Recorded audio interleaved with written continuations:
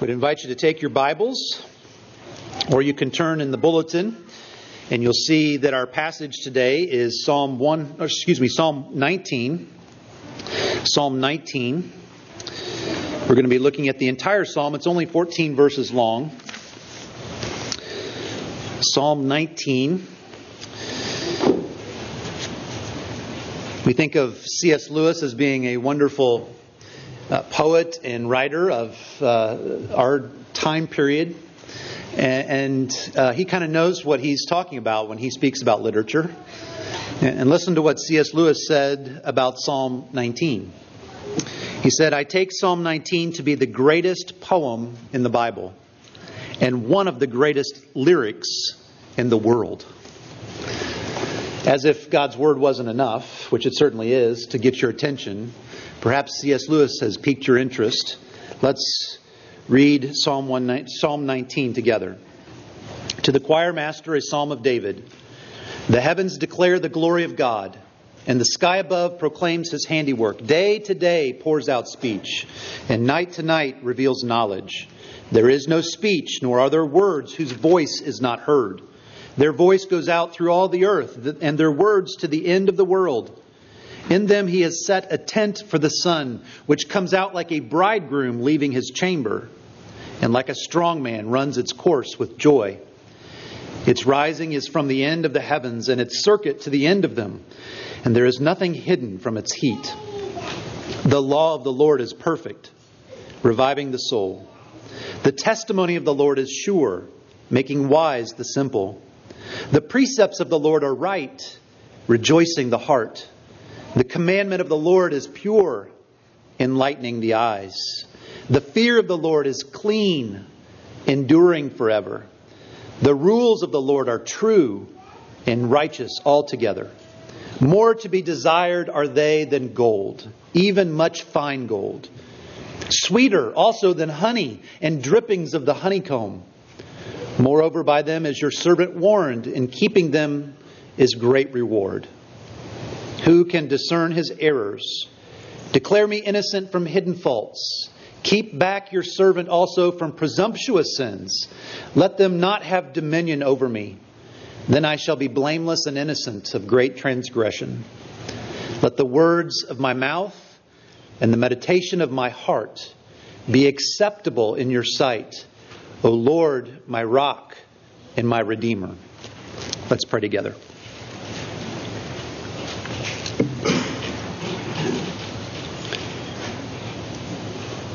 Our Father, as we come to your word, we would say the same prayer that David said. Let the words of our mouths and the meditations of our hearts be found acceptable in your sight, O Lord, our rock and our redeemer. In Jesus' name we pray. Amen. Words have power. Words have power to give great encouragement. Words also have power to tear down. Words have power to hurt. Words have power to bring healing. Words are powerful. We had a wedding here yesterday. Covenant son of our church, John Acey, was married to Bella Higgins, just right here in front. And during the course of that wedding, they took vows. Those vows were being made before God and before the witnesses that were here in this room. And they said words to one another. And those words, if they take them to heart, are quite meaningful. Those words, the vows that they took, are meant to pledge themselves to one another for the rest of their lives. Words are powerful. Perhaps you know the story about the conversion of St. Augustine. Augustine was known as living a very reckless and sexually immoral life as a young man. Sometime in the year 386 AD, he was in the city of Milan, and he was outdoors. And as he was outdoors during this period of time, he heard a young child singing a song, and the song went something like this: "Take it up and read it. Take it up and read it." Augustine said in his account of his conversion story that the first time that he heard that, he figured it was a child's game that was being played. But as he continued to hear the call, "Take up and read it, take up and read it," he says that a conviction, a strong conviction, washed over him. Maybe this is a command from God and not just a child's game. He went and found a Bible and he opened it, and the first passage that he saw was Romans 13, verses 13 and 14, where it says, "Let us walk properly as in the daytime, not in sexual excess and drunkenness, not in sexual immorality and sensuality, not in quarreling and jealousy. But put on the Lord Jesus Christ and make no provision for the flesh to gratify its desires." Augustine said that as he read those words, he felt as if his heart was being flooded with light, and he turned from his life of sin and made a profession in the Lord Jesus Christ and was baptized on Easter of 387 AD. The Word of God is powerful. I've asked you this before, but how do you think that your life would change if you could spend an afternoon with Jesus? Now, I don't mean going away to some cabin up north where you can meditate and reflect on what God's Word says and commune with your Savior. But I mean if Jesus was actually here, walking on this earth once again, and you had the opportunity to spend the afternoon with Him, seeing Him, talking with Him, touching Him, listening to Him. Can you imagine what that experience would be for your faith? How it would change you? The questions that you might ask. I think we can all appreciate that that would be something fairly powerful, a powerful experience. Peter tells us about a very interesting, similar experience that he had. It's referred to in the Gospels as the Transfiguration, where Peter and Jesus went up on a mountain and Jesus was transformed into His state of glory. And Peter was able to behold it. And Moses and Elijah appeared, and an incredible voice from heaven spoke, saying, "Jesus is the Son of God." Can you imagine what that experience must have been like for Peter? Can you imagine the way it must have strengthened Peter's faith? What would we do if we got to have an experience like that? Can you imagine how it might eliminate your doubts? How it might give you greater assurance in your faith? How it might empower you to live and to fight and to lean against your sin? But I want you to listen to what Peter said as he recounts what happened on the Mount in the Transfiguration. Listen to what Peter says in his epistle, 2 Peter chapter 1. "We were eyewitnesses of Jesus' majesty." He's talking about when Jesus was transformed into His glorious state during the Transfiguration. "We were eyewitnesses of Jesus' majesty. For when He received honor and glory from God the Father, and the voice was borne to Him by the majestic glory, 'This is my beloved Son, with whom I am well pleased,' we ourselves heard this very voice borne from heaven, for we were with Him on the holy mountain." Now listen to what he says. "And we have something more sure, the prophetic word, to which you will do well to pay attention as to a lamp shining in a dark place." Whoa. Think about that. Peter on the mountain with Jesus, seeing Jesus, walking with Jesus, and he says, we have something even greater than that in this time now. Even as great as the experience of the Transfiguration was, there's something, he says, that's even more sure and more certain. It is the Word of God. And I wonder, brothers and sisters in Christ, do we have as high a view of the Word of God as Peter did? And Peter does. Today I want us to look at this psalm. It's one of the greatest passages in the Bible that tells us both about the creation of God, but even more specifically about the Word of God. And what I want us to do is to see three things from the passage today. First, why the Word of God is absolutely necessary.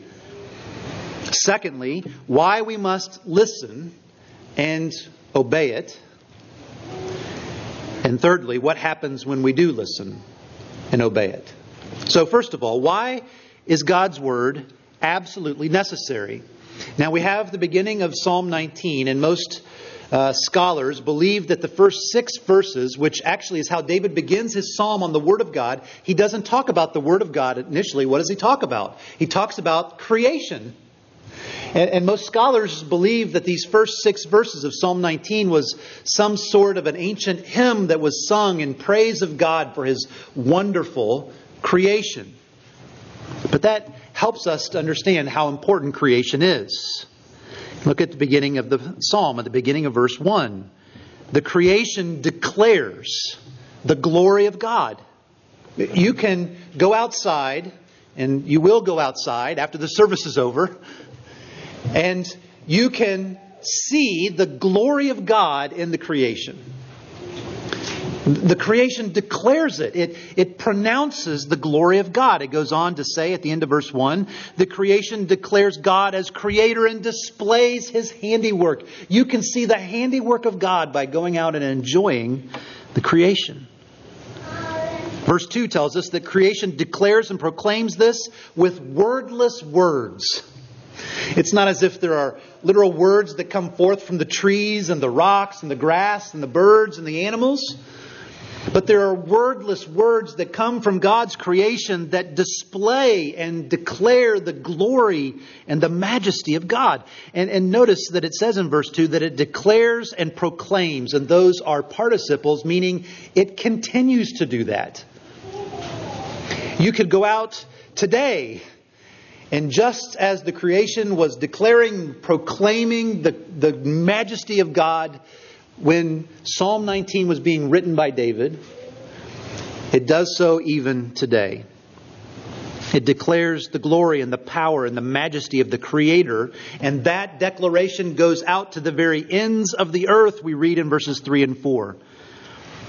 Verses 5 and 6 say that the sun comes out like a bridegroom leaving his bedroom, or a strong man or champion, and runs its course with joy. As the sun goes through its normal routine and circuit in the sky, it points us to the glory and the power and the wisdom of God. The creation speaks about God. It declares His majesty. It declares His power and His beauty. It shows us that there is a Creator.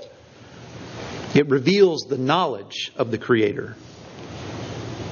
It's so potent that Paul says in Romans chapter 1 that just the declaration of the glory and the majesty and the power of God that we get through the creation is enough to render all humankind without excuse for not believing in the one true God. That's what Paul says. For the wrath of God is revealed from heaven against all ungodliness and unrighteousness of men, who by their unrighteousness suppress the truth. Why? For what can be known about God is plain to them, because God has shown it to them. For His invisible attributes, namely His eternal power and divine nature, have been clearly perceived ever since the creation of the world in the things that have been made, so that they are without excuse. The creation is important because it declares the Creator. It shows us His beauty, His creativity, His power, His majesty. But even though creation is important and sufficient and adequate to reveal the existence and the beauty of the Creator, notice what David goes on to say in the psalm. There's a limitation to the creation. Creation can't revive our souls. It can't teach us the specific details about who God is. It can't keep us from sinning or tell us how we are to live holy lives. Creation can't tell us God's wonderful and foreordained plan of redemption. The gospel of grace through Jesus Christ. Creation isn't perfect.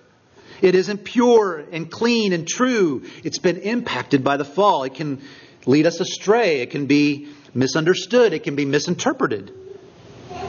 Creation is enough to reveal the Creator God, but it's not enough to reveal the redeeming God. That's why God's Word is necessary. Why it's absolutely necessary. Because the Word of God not only tells us about the nature and the character of the Creator God, it also tells us about the faithfulness and the grace of the redeeming God. We remember what Paul wrote in Romans chapter 10. It's a passage that's often used as we think about missions and the gospel going out. But listen to what Paul says in Romans 10, beginning in verse 14. How then will they call on Him in whom they have not believed? And how are they to believe in Him of whom they have never heard? And how are they to hear without someone preaching? And how are they to preach unless they are sent? As it is written, Paul says, how beautiful are the feet of those who preach the good news. But they have not all obeyed the gospel. For Isaiah says, Lord, who has believed what he has heard from us? So faith comes from hearing, and hearing through the word of Christ. The Word of God is absolutely necessary so that we will know about the redeeming God, about our Father in heaven. I heard a pastor friend of mine tell the story. He's in Florida. And it's a story about someone that was a young man that was in his congregation. This young man lived in the panhandle of Florida. And this young man was married. He had a young wife and very young children. And he was in the military, and he was sent over to the Middle East, and he was put into battle. And as happens with a number of young soldiers, this young man was killed in action. It was really tragic and very sad for the church family and for his family, as you would imagine. These small children that he had left to go and defend his country for were never going to know their father. They would never be able to grow up and know their father. People would tell them of their father, but they wouldn't know their father from his own words. Or would they? Before this young man left to go to battle, he recorded 100 devotionals for his children. He would take a passage of the Scripture and he would read it as it was being recorded, and then he would give a short explanation of it, so that his children, each night before they would go to bed, could hear from the Word of God from their father. He also wrote them cards for their birthdays, notes for their birthday, that they, as they grew older and as their birthdays come, they would get a card and they would get this message from their father, who had gone into battle and had lost his life. These children, through these means, through the father recording his voice, recording his words, and writing his words to his children, enabled his children to grow up knowing him, because he left them his words. They would have had pictures of him. They would have been able to see what he was like and see his likeness. But without these words, they wouldn't have really known who he was. And brothers and sisters in Christ, we have a Father in heaven who has left us His Word. His perfect Word. So that we can know Him. So that we can know His character. So that we can know the wonderful plan of redemption. And so it's absolutely necessary for us. Creation gives us a picture of God, His attributes, His divine nature, but it's limited. And so God has graciously given us His Word.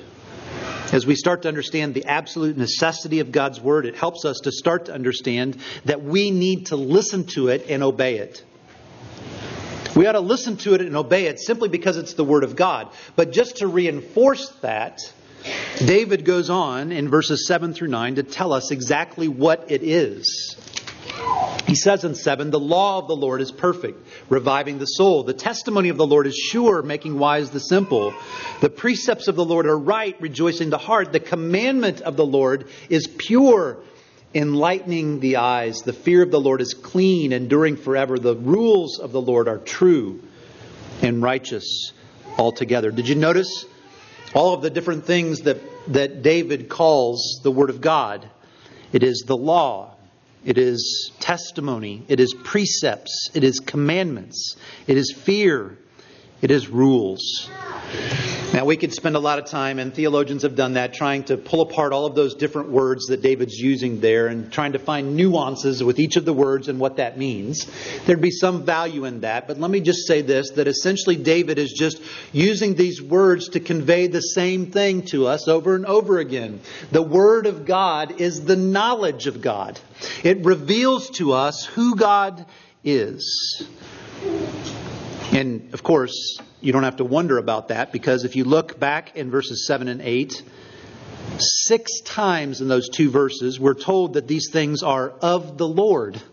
You see it? The law of the Lord, the testimony of the Lord, the precepts of the Lord, the commandment of the Lord, the fear of the Lord, the rules of the Lord. David's making a point in that short span of time to use that phrase of the Lord over and over and over again like he's doing. He is underlining it and highlighting it for us. That's what it is. It is the law of the Lord. It is the testimony of the Lord. It is the precepts of the Lord. That's the reason why we must listen to it and obey it. It has authority. It has power because it comes to us from the Lord. And did you also notice how it's described? Again, back in verses 7 and 8. It's perfect. It's sure. It's right. It's pure. It's clean. It's true. That's what we would expect, since it is God's Word. And it's a further reason why we must listen to it and obey it.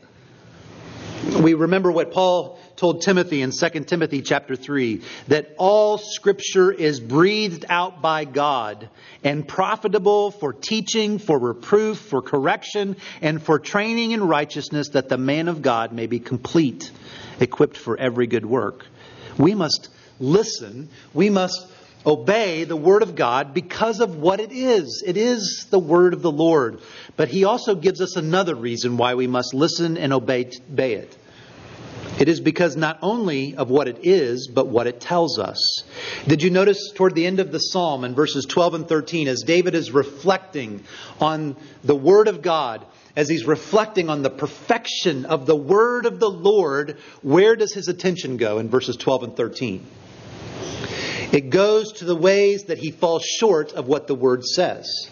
Who can discern his errors? Declare me innocent from hidden faults. Keep back your servants also from presumptuous sins. Let them not have dominion over me, he says. As David reflects on the Word of God, its truth and perfection shines its light into David's life, and he sees with great clarity his errors and faults and even presumptuous sins. The Word reveals that David is not blameless and not innocent. When which we often do, we do so often, we tend to evaluate how we're doing in the Christian life by looking at other people and evaluating how we're doing based on what their life looks like. That's what our natural inclination is to do. But what David is showing us is that he has the light not of other people's lives, but the light of the Scriptures of God's Word that shines into his life. And when it does, he finds himself short of the standard. Creation can reveal to us everything that is, it can reveal that everything is not perfect and right. But God's Word gives us the details of that imperfection. In the Word, we learn about what happened in the Garden of Eden, the fall of Adam and Eve, and the sin against the Creator. In the Word, we learn that everyone since Adam and Eve has been born in sin, that we are corrupted in our nature. The Word tells us that in order for things to be made right again, God himself has to come and solve the problem as the Redeemer. The creation tells us, the Word of God tells us that indeed we need a Redeemer. But notice the Word of God also tells us not just that we need a Redeemer, but that there is a provision of a Redeemer. Now, it's a little bit hard to see that here in this passage, but you can see it even in your English translations. You probably know this in the Hebrew. There are a number of different words for God, words that you're even probably familiar with. There's Yahweh, there's Elohim, there's Adonai, there's Jehovah Jireh, and many others. And each of the words in Hebrew that are used have slightly different meanings, or they focus on different attributes of who God is. Well, you can see even in your English translation at the beginning of the Psalm in verse 1, the heavens declare the glory of God. That's the Hebrew word Elohim, or its shortened form El. But did you notice, starting in verse 7, through the rest of the Psalm, when God's name is used, what is the word that's used? It's not just God, not just Elohim. It's the Lord. And notice it's all in capital letters. That's the way our English translations let us know that this is the word Yahweh. That is the special name of God that is given to God's people. It's the reminder that God is a covenant-keeping God. That He is faithful to His promises. That He indeed will fulfill the promise of Genesis 3:15 that a Redeemer will come. And it's almost as if David is saying that as he looks out in creation and he sees the majesty of the Creator, he knows that it is God's glory that he is seeing. But as he turns to the Word of God, he is told over and over and over again that it's not just a distant Creator God that he serves. It is Yahweh. It is the redeeming God.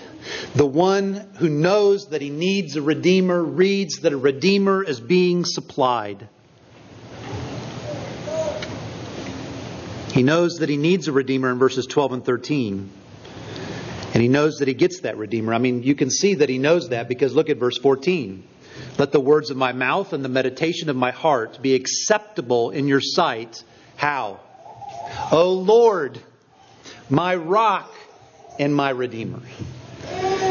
He knows that God indeed must be his Redeemer. That word acceptable that's used there is the same word that's often used in the Old Testament for sacrifices that were brought into the temple to symbolize the forgiveness of the sins of God's people. And it's as if David is saying, the words of my mouth and the meditation of my heart will be acceptable before you, Lord God Almighty, Elohim and Yahweh. Why? Because you are my rock and you are my Redeemer. You make me acceptable through the Lord Jesus Christ. That's why it is absolutely necessary for us to listen to the Word of God and to obey the Word of God. It is the very Word of God. It is His law, His commands, His rules, His story. It is perfect and it's right, it's true and sure.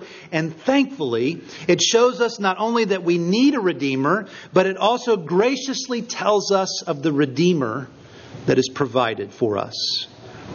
And if that is not enough for God's people to have a seriousness about the Word of God and knowing what it says, look at what David tells us as he finishes this psalm of what happens when we listen to and obey the Word of God.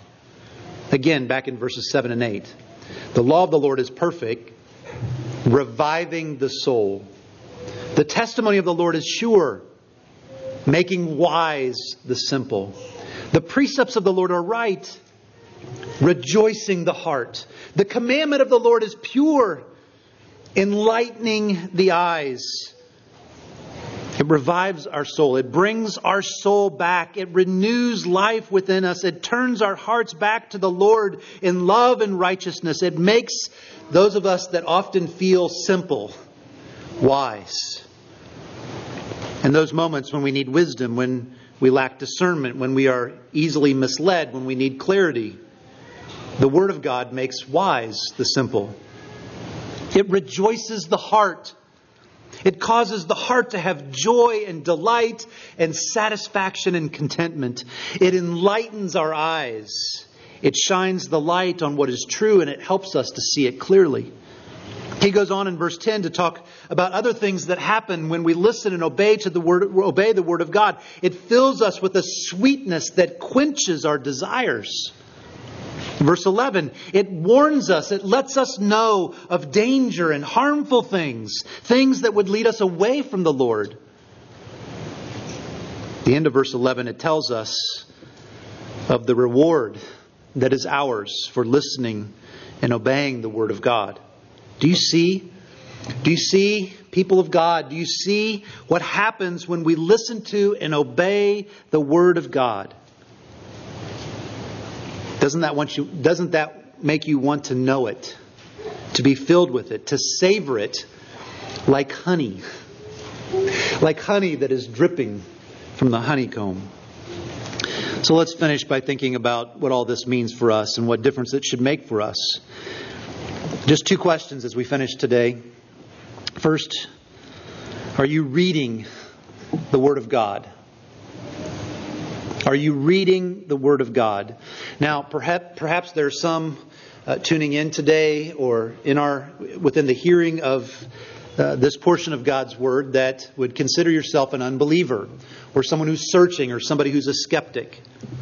If you want to know who God is, if you want to know what the story of Christianity is all about, if you want to learn about the greatest love story that has ever been told, not just what you've been told that God is like, not just what you've been told that Christianity is like, not just what you've been told that the gospel of grace is, but the truth of those things, here is where you get it. From the Word of God. It's worth your time to read it on your own and with others as well. And for those of us who claim the Lord Jesus Christ as our Lord and Savior, the Word of God gives us everything that we need for our faith and for our practice of our faith. It gives everything that David has said in Psalm 19. And so because of that, we should want to read it and to learn it. Paul told us it's useful, it's profitable for what? For correction, for training us in righteousness, so that we can be complete, so that we can be equipped for every good work that God has for us to live for Him. And yet, a survey that was done a few years ago says among church-going people, only about 54% of those who would claim to be church-going people say that they read the Scriptures one time or less a week. Wonder how many of us fit into that statistic. Compare that to the amount of time that we spend on social media. Compare that to the amount of time that we read other good books. Compare that to the time that we spend reading medical journals and trade journals and magazines, blogs and news and political websites and watching television. Now, all of those things have their place. But when those things take the place of the Scriptures and our desire for the Scriptures, things are out of whack. The Word of God is given to us as a tool. It's given to us as a means of grace to help us to grow and to mature and to flourish in our love for Jesus. Meditating on the Word of God is something that God gives us and something that God works through to give us power even over our besetting sins. Brothers and sisters in Christ, we will not grow and mature in the Christian faith without the Word of God. But just reading it is not enough. The second question is this: are you submitting to it? The Word of God is not just something that we ought to listen to and then forget about. It's something that we must submit ourselves under. If it is the Word of God, and it is, if it is authoritative, and it is, then it is over us. We are to be submitted to it. That means that our attitudes and our mindset and our behaviors all need to change to be in conformity to what the Word of God says. When our views and our understandings of the world and our convictions and our worldview don't line up with the Scriptures, then it's us that needs to change. The Word of God is authoritative. Some of you may know the name Forrest Fenn. Forrest Fenn. Forrest is an 89-year-old man. He's a retired Air Force pilot who received distinguished awards for missions that he flew in Vietnam. After he retired from the military, he moved back to Santa Fe, New Mexico, and he opened up an art gallery, something that he was particularly interested in. He became very successful with this art gallery, gathering precious art and gems and jewels from all over the world to be displayed in his gallery. And about 10 or 15 years ago, about 10 years ago, he came up with an idea. His idea was this, that he would hide some treasure somewhere in the United States. And then he would give out clues and see who could find his treasure. Well, that's what he did. He took one of his particular treasures from his gallery. It was a little bronze box that was created in the 12th century, about 22 pounds of weight, 10 inches by 10 inches by 5 inches, and then he filled it with gold and with gems and with rare coins and jewelry. And then he took the chest with all of the treasure and he went and buried it somewhere in the United States. And then he wrote a book and a poem that gave clues about where the treasure was. People looked for 10 years. All that they knew was that it was someplace between Santa Fe and the Canadian border, somewhere in the Rocky Mountains. It's estimated that as many as 350,000 people from around the world went on an expedition to find the treasure. In fact, there are some that even lost their lives because of searching for the treasure in dangerous places. Nobody could find it until 2 weeks ago. On June the 6th, somebody found the treasure someplace in the Rocky Mountains, exactly where he had left it. He knew that it had been found because somebody took a picture of it and sent it to him. He doesn't know who it is. He doesn't know where they live. But it's been found. The search is over. Now I want you to think about that. Imagine the incredible devotion and the commitment and the drive to search for this treasure, which some say was worth maybe up to $2 million. People from all over the world came looking for this treasure.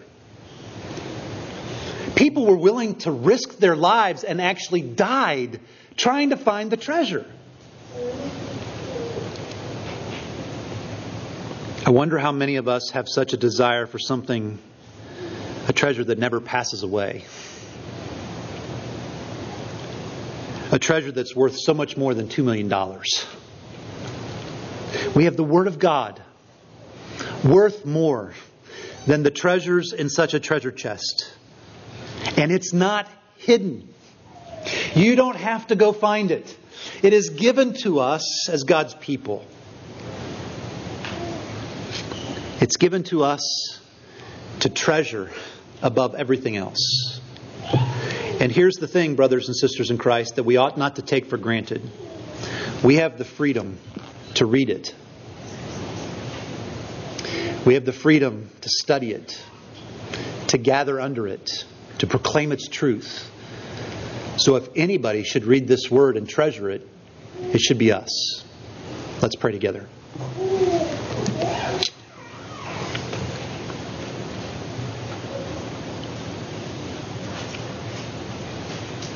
Father, forgive us for having such a lackadaisical attitude about the Word of God. We take it for granted. We don't take it seriously. We don't read it. We don't treasure it. Please forgive us. And I pray, Father, that for all of us, that you would fill us with a greater desire, that this Word would be ebbing and flowing within our very veins. That we would not only just read it, but that we would meditate upon it and that we would submit to it. And that as we do so, Father, that you would encourage us and that you would use it to help us to grow and mature in our faith, that we might know you in even greater ways. Do this for your glory, but also for our good, for we pray it in Jesus' name. Amen.